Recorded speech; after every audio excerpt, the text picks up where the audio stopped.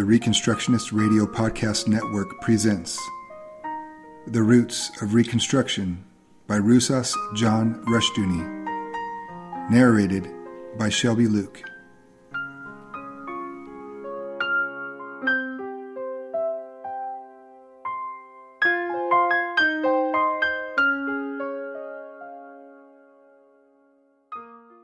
Thank you for joining me this week in the reading of Roots of Reconstruction by Rusas John Rushdoony.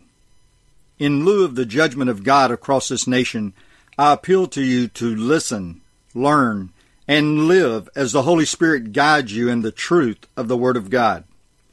The words and prompting of fallible men do not hold a candle to the truth of Scripture, and the truth of Scripture will only be words to our ears unless we exhort, establish, and exercise these infallible words in every area of thought and life. Chalcedon Report number 72, August 1971. Western civilization today is approaching the last days of the age of the state. This does not mean that the state will soon disappear or disappear at all, nor does it mean that there is likely to be an immediate decline in the power of the state. On the contrary, the short-run prospect is for vastly increased powers concentrated in the state in the hands of civil government. What it does mean is that the religious expectancy that the state can provide man with the saving power and answers to human needs and problems is waning. For some time now, humanistic man has looked to the state in the same way that Christian men once looked to God. Man's hopes have had a political answer. Political campaigns have had a religious overtone, and politicians and voters have talked about, quote, saving, unquote, the country. That hope and expectancy is now waning. Not too long ago, I had an opportunity to hear a discussion among business executives, only one of whom, an older man, was a conservative, of the injustices of various federal regulations. One man suddenly raised a hypothetical question. What would you do if a confiscatory regulation affected you? The immediate response was, conceal and lie. The general attitude was that the state is a potential enemy and an unscrupulous ally at best. The old man, a board chairman, quite emotionally disagreed. I was brought up, he said, to respect my country and to obey it, and however wrong their action, I could not be disloyal or treat it as an enemy. To the others, the old man was a pathetic voice out of the past. They themselves voted to the left, but cynically. Their expectations of the state were cynical, short-run gains, nothing else. Political power in the ancient world was religious power. The state was man's true church, and even his God in some cases. Man's hopes could only be recognized through the state. The ruler was in many cases believed to be a god, or else his office was divine, or the state was a divine order. In any case, man's Savior was the state.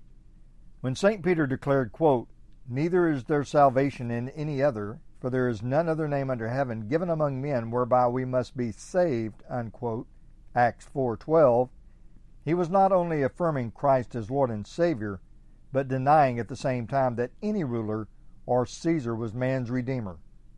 For Rome, the name of the Caesar or emperor was the saving name, the name of power and redemption. The collapse of Rome was twofold. There was first the collapse of belief in the saving power of Rome. The more power became centralized in Rome, the more its failure to cope with man's problems became manifest. The same is true today. The state increases its power, claiming that more power will enable it to solve man's pressing problems. But the increased powers only lead to more aggravated problems and more cynicism and resentment among the people. The concentration of power in the state leads to the inner collapse of the state's authority. This same development occurred within the medieval church. The more powerful it became, the less it could solve its problems, and the greater the hostility it aroused.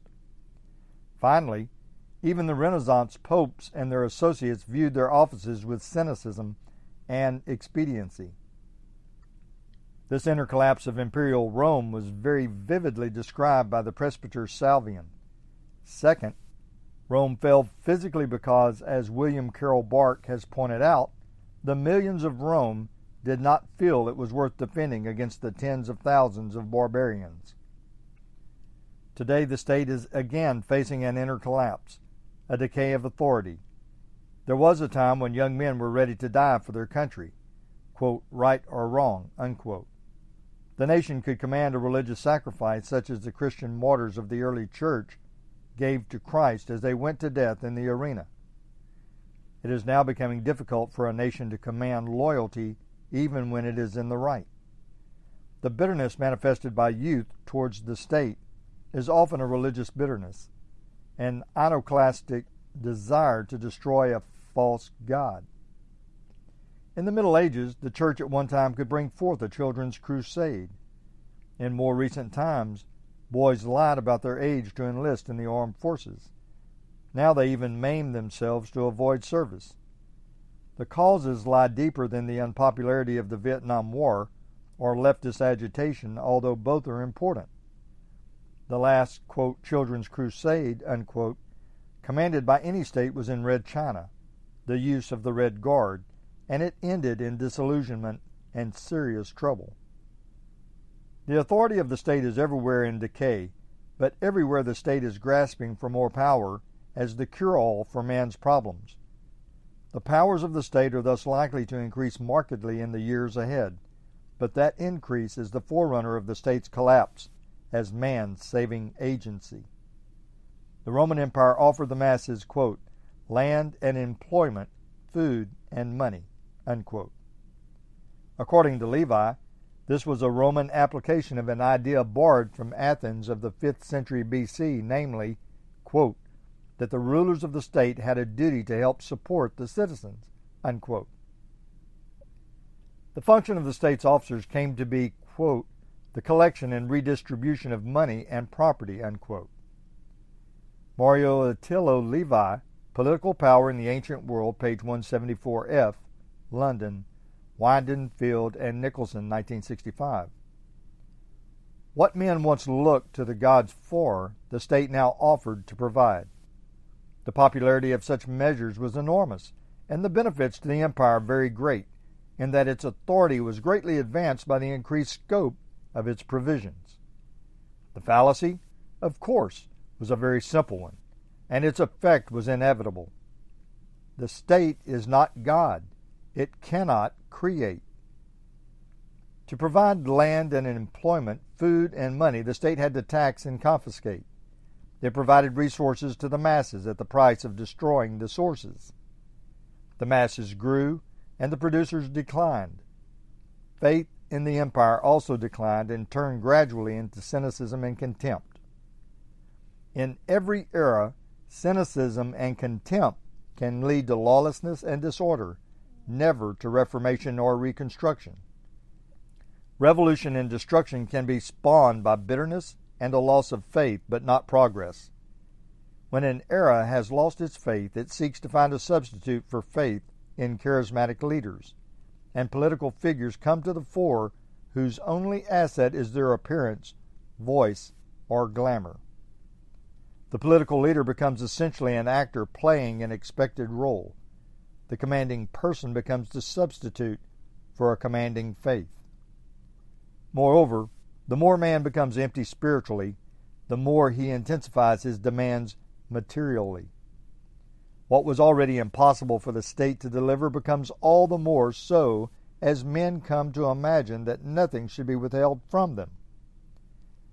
Students in an elementary public school in Los Angeles told their teacher that they were, quote, entitled, unquote, to the best homes in Beverly Hills and had a right to take them.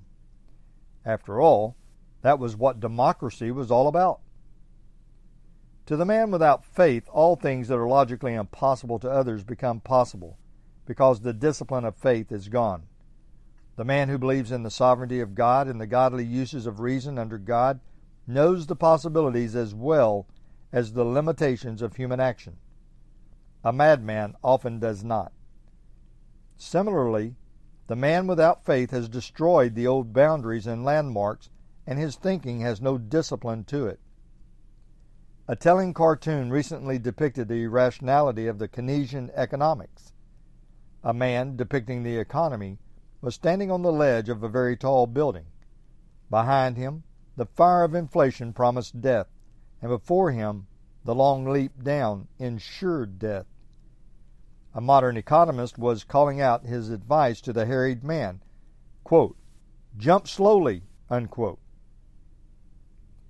Modern relativism, by denying the absoluteness of truth, has made it possible for people to believe that a man can, quote, "jump slowly," unquote. Relativism destroys the old distinctions and restores a belief in magic to an equal footing with long-developed and tested knowledge. Relativism also undercuts all loyalties. Not surprisingly, the state has been a major victim of the erosions of relativistic philosophies. When, early in the 1960s, a college president included in a plea to dissident students a call for, quote, "loyalty," unquote, to school and country, the only response was snickers. Few would now dare to make such an appeal. None of the old virtues can be invoked, and no new virtues have replaced them. Instead, a deep resentment and disillusionment prevails, and whether it be the right, left, or center, various groups thrive today by capitalizing on resentment. Resentment against what? It is too hard to get a concrete answer out of many students. The resentment is against the, quote, "hypocrisy of the establishment," unquote, the fraud of the social order, the stagnation of leadership, and so on. Issues may be cited, notably the war, but the resentment goes deeper than issues. According to Hebrews 12:15, the alternative to faith is a, quote, "root of bitterness," unquote, a deeply rooted disposition which sours and pollutes the whole of a man's life. That root of bitterness is deeply embedded in the mind of modern man. His hope, the state, is failing him. The Negroes and the students have demonstrated their bitterness by violence. Their only practical results have been to increase the powers of the state. At Berkeley, the effect of all the student violence has been to increase professors' pay and decrease their working hours, as the university bribed to retain their services under such adverse circumstances. We are indeed in the last days of the age of the state. Men are losing their hope in the power of the state to redeem and regenerate man and society. This disillusionment will grow deeper, but at the same time the power of the state will grow stronger. There will be no change until men change, until faith in the state is replaced with faith in the sovereign God, not until the law order of God is recognized as man's only true environment. The problem thus, while apparent in the political sphere most dramatically, is essentially a religious problem. It cannot be reduced to a church problem. To replace the state as man's savior with the church is surely no progress. The urge for institutional salvation and saviors is a desire to have gods that can be pressured, manipulated, and controlled. This is, in essence, paganism. As we analyze the crisis of our age, it is well to remember that the contributions of the state have been real ones, as have been those of the church. Both have an important and continuing function and a necessary one. The end of the age of the state will not mean the end of civilization, but rather its revitalization. The greatest threat to civilization would be the continued power of the state, a man's saving agency. New foundations are being laid, and the future is as bright as the promises of God. God the Lord reigns, and He alone is sovereign. History is in His hands, not in the hands of the state and its charismatic leaders. To be without God is to be without hope. To believe and obey Him is to be certain of His victory. Chalcedon Report number 73, September 1971. A great American business leader and philanthropist, William Volcker, observed in 1918 that, quote, "Government must be restricted to those activities which can be entrusted to the worst citizens, not the best," unquote. These words ran counter to the developing statism of American life, but they reflected the historic American distrust of man and the state. America's Puritan heritage had left its mark on political life. Washington saw the state as a dangerous fire, useful if tamed and guarded, dangerous if unchecked. The purpose of the Constitution of 1787 had been to chain down the federal government in order to free the people while having enough federal civil government for purposes of union and development. The developing theology of the state in Western civilization gradually and steadily eroded the premises of American politics. In its place came the state as, quote, "the fatherland," unquote. The word, quote, "fatherland," unquote, does not appear in Noah Webster's 1828 dictionary. It came later from the Dutch and German, although like terms existed in French and other languages. In medieval and Reformation eras, if men spoke of anything like this, it was of God's eternal kingdom. Quote, "Jerusalem the Golden," unquote, Bernard of Cluny, or, quote, "O mother dear Jerusalem," unquote. For the Christian, God was his father by grace, and the term, quote, "mother," unquote, could at best be given to his homeland, which was first of all the Jerusalem from above. In pagan antiquity, the ruler was commonly man's God, father, and shepherd. Biblical faith warred against the religion of the state, and a new civilization emerged out of its victory, the, quote, "West," unquote. Anton Hilkman, in describing the ideas of Felix Konietzki, contrasted the West and Asia or Turanian civilization, stating, quote, "The West and Turan are absolute contrary poles. The deepest root of this opposition is a fundamentally different attitude towards man and towards the position of an individual in the human group. Turan does not know man as a person. It does not know any dignity of a person. The individual has value and importance only in his role of a component part of the state's organization. In Turanian civilization, there is legally no such thing as a society in existence. The state is everything. The European lives also in the state. The Turanian lives exclusively in it," unquote. Introduction to Felix Konietzki on the Plurality of Civilizations, page 27, London, Polonica Publications, 1962. This difference, however, is not one of race or geography, but of religion. Biblical faith gave the West presuppositions which undercut the ancient religion of the state. However, as that faith has waned in the West, the old pagan political theologies have returned. Rulers began to talk of the divine right of kings. Their successors asserted the divine right of democracy and the masses. Quote, "The voice of the people is the voice of God," unquote. For Marxism, the voice of the divine masses is incarnated in the dictatorship of the proletariat and speaks infallibly through them alone. Thus, in place of God the Father of an elect people, the doctrine of the fatherland and elect party ruling it emerged. The powers of God and of man under God are being progressively transferred to the new God, the state. In the process, God was ridiculed and denied. God's government was held to be unjust and partisan, because some were predestined to salvation and others to reprobation. Earlier, an Oriental story had made the same point.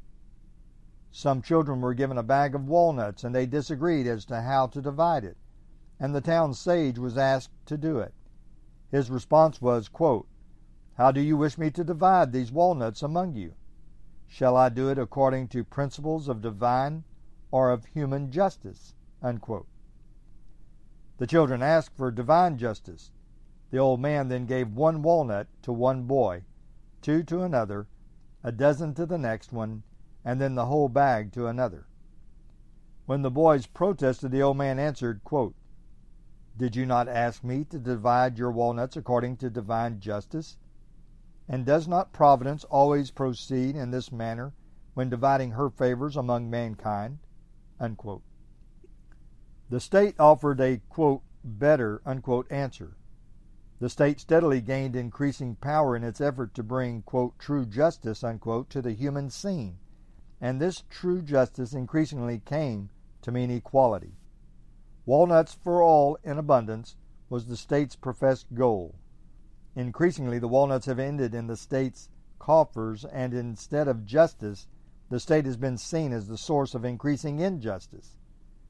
As Galore observed of the paternal state in 1898, it leads progressively to social hatred and dissatisfaction among the people, and insecurity for the state. Everybody always is expecting from omnipotent managers virtues which nobody possesses, unquote. Henry Galore, The Paternal State in France and Germany, page 223, New York, Harper, 1898. The irresponsibility of the state is a product not only of man's sinful nature, but of his humanism. The humanist faith is ably summed up in the motto of a publication by, quote, Marxist humanist, unquote, News and Letters, quote, human power is its own end, unquote. There is no God or law beyond man. Therefore, human power is its own end, its own law. Justice, as George Orwell saw, quickly disappears from such a faith, and all that remains is human power expressing itself as naked power, a boot stomping on a human face forever. Humanism has not only worked to destroy religious authority of the older biblical form, but it has undercut its own, quote, rational legal, quote, authority. Henry Adams, early in the century, wrote that, quote, it will not need another century or half a century to tip thought upside down. Law, in that case, would disappear as theory or a priori principle and give place to force. Morality would become police. Explosives would reach cosmic violence. Disintegration would overcome integration. According to Shaw, the ethical relativism of the modern era is destroying it. Quote, the modern man, having now reached nearly full development, is turning back upon itself and undermining the very principles that once sustained order and obedience in the modern state, unquote.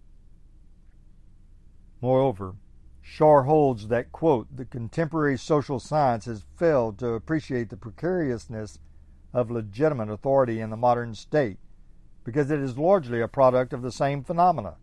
It seeks to describe and therefore suffers the blindness of the eye examining itself, unquote. Justice in the modern state has come to mean material abundance for all and security for all in spite of their improvidence. Both states and people have become relativistic in their morality. Practically, moral relativism means, quote, what's in it for me, unquote. Authority has been attacked as an enemy of liberty, but as Shaw asks, quote, can anyone today still believe that liberty expands as authority contracts, unquote. With the breakdown of authority, civilization is itself breaking down, and liberty is waning. Shaw, whose viewpoint differs from ours, very ably raises the fundamental question, quote, but it is clear for our time, as Philip Reif has written, the question is no longer as Dostoevsky put it, quote, can civilized men believe, unquote. Rather, quote, can unbelieving men be civilized, unquote. John H. Shaw, quote, Reflections on Authority, unquote, in New American Review, number 8, pages 44 through 80, New York, New American Library, 1970. The state appeared on the scene in the medieval era as the unifier of civilization and as its defender and champion. The more the state has gained its goals and separated itself from biblical faith and law, the more it has become the destroyer of civilization. Statist man who sees the state as his father and shepherd, under whose care man shall not want, is progressively a new barbarian, welcoming statist measures which destroy his liberties and seeing these measures as great blessings.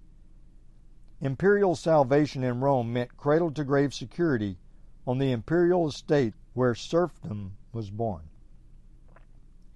For the imperial serfs, quote, salvation means to be delivered from the uncertainties of freedom into the blessed assurance of a welfare government which provided for their entire lifetime, unquote. As Ramsey pointed out, quote, the paternal government was salvation in the estimate of the cultivators on the estates. The salvation of Jesus and of Paul was freedom. The salvation of the imperial system was serfdom, unquote. Sir W. M. Ramsey, The Bearing of Recent Discovery on the Trustworthiness of the New Testament, page 197F, 4th edition, London, Hodder and Stoughton, 1920. As the state gains power to, quote, save, unquote, man, it distrusts power in all other hands with increasing fervor. It is a serious offense in the Soviet Union to give private charity, because such gifts establish a bond between people, which is a power outside the state. An American historian writing in 1944 satirized the new philosophy of work emerging among statist social scientists. According to Andrews, such men believe that we must have an entirely new philosophy of work. Work must be recognized not as a virtue or a blessing, but as an intrinsic evil. Work is power, and the modern trend is of necessity to subject power to increased social regulation and supervision. An automobile, a revolver, a medical or legal education, a fishing rod, are all embodiments of power of one sort or another. As such, society requires their possessors to secure a license or permit of some kind as a guarantee that the power will not be used to social detriment.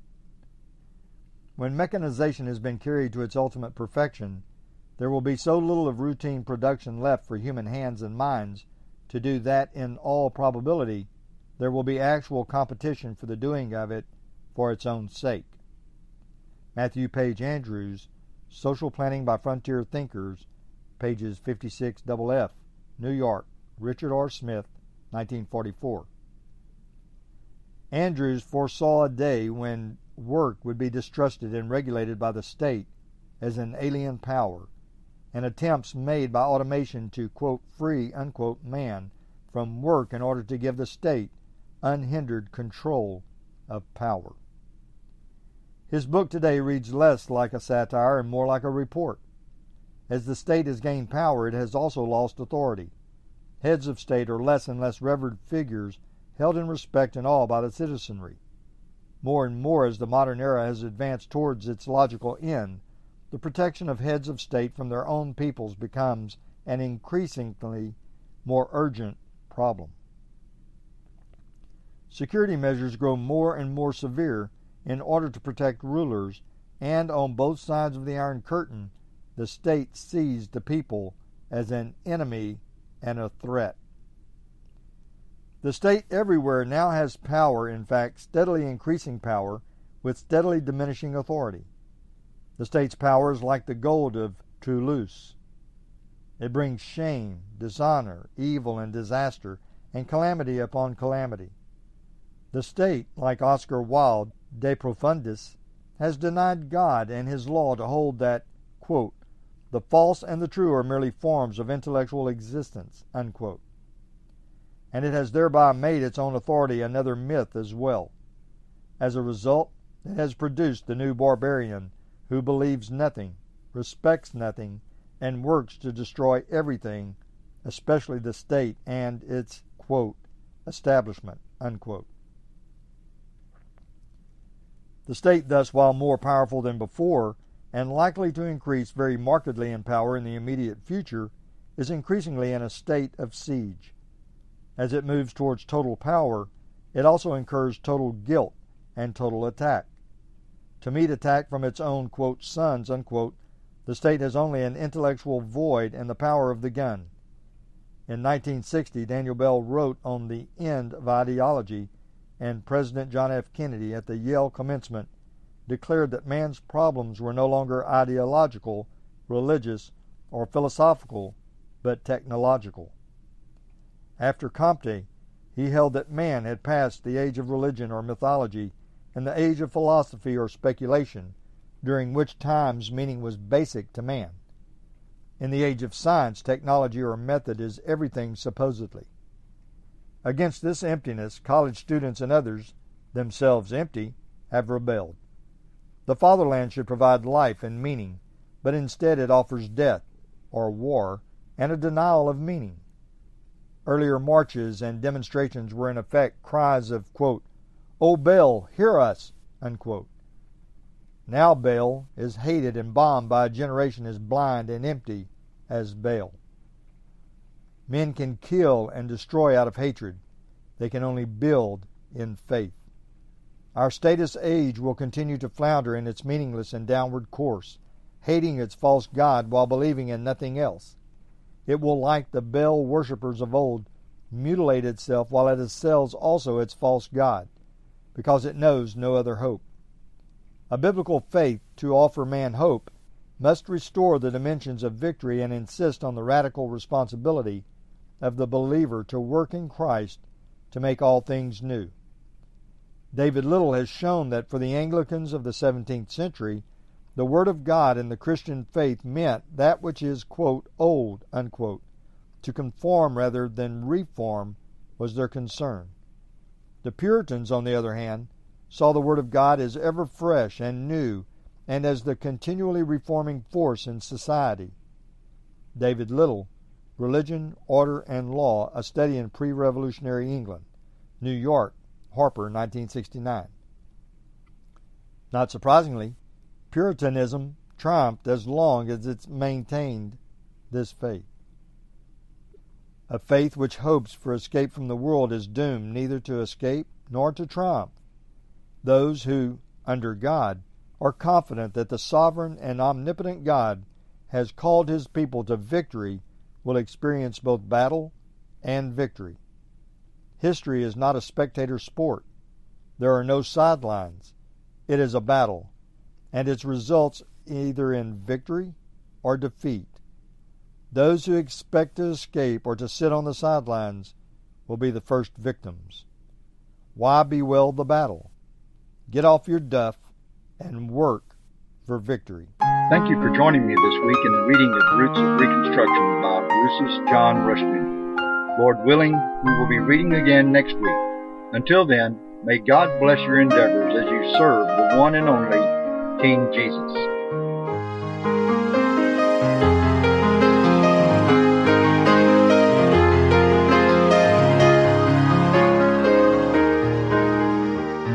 It was the blood of Jesus, the perfect sacrifice, the love He has shown us by His paying the very price.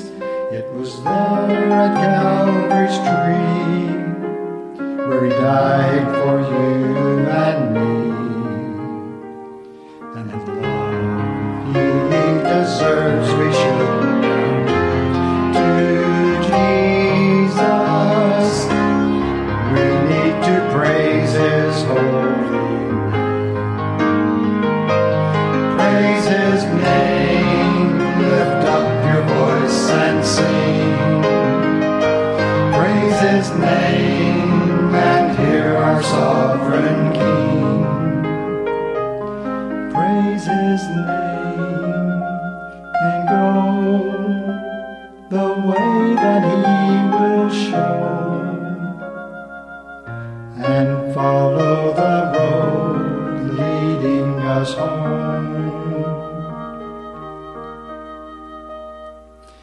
He is holy, this do know. He is the one, God's only Son. Love, embrace Him and go. Oh, how precious Jesus is to us as the husband of the bride to be. Tell the world of His wrath, tell the world of His love, tell the how Jesus Christ has set you free, set you free. He is the Lord of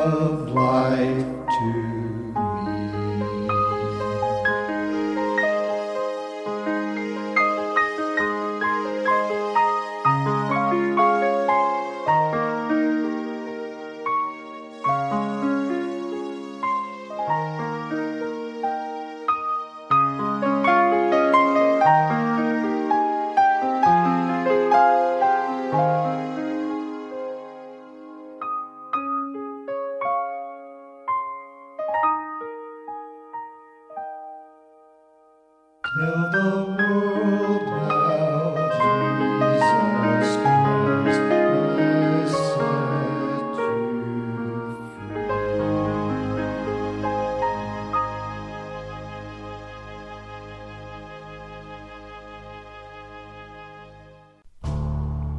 The Reconstructionist Radio Podcast Network brings to you a complete lineup of podcasts where you will hear practical and tactical theology. Our desire is not simply that you consume our shows, but that you also live out your faith in every area of life.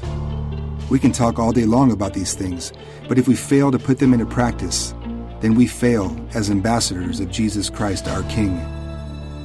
Subscribe now to your favorite Reconstructionist Radio Podcast Network shows, or you can subscribe to the Reconstructionist Radio Master Feed, where all of the content we produce, including the audiobooks and audio articles, will pop up as soon as they are available. And don't forget to visit ReconstructionistRadio.com to volunteer as a narrator or to partner with this ministry financially. May the Holy Spirit stir you into action for Christ and His kingdom.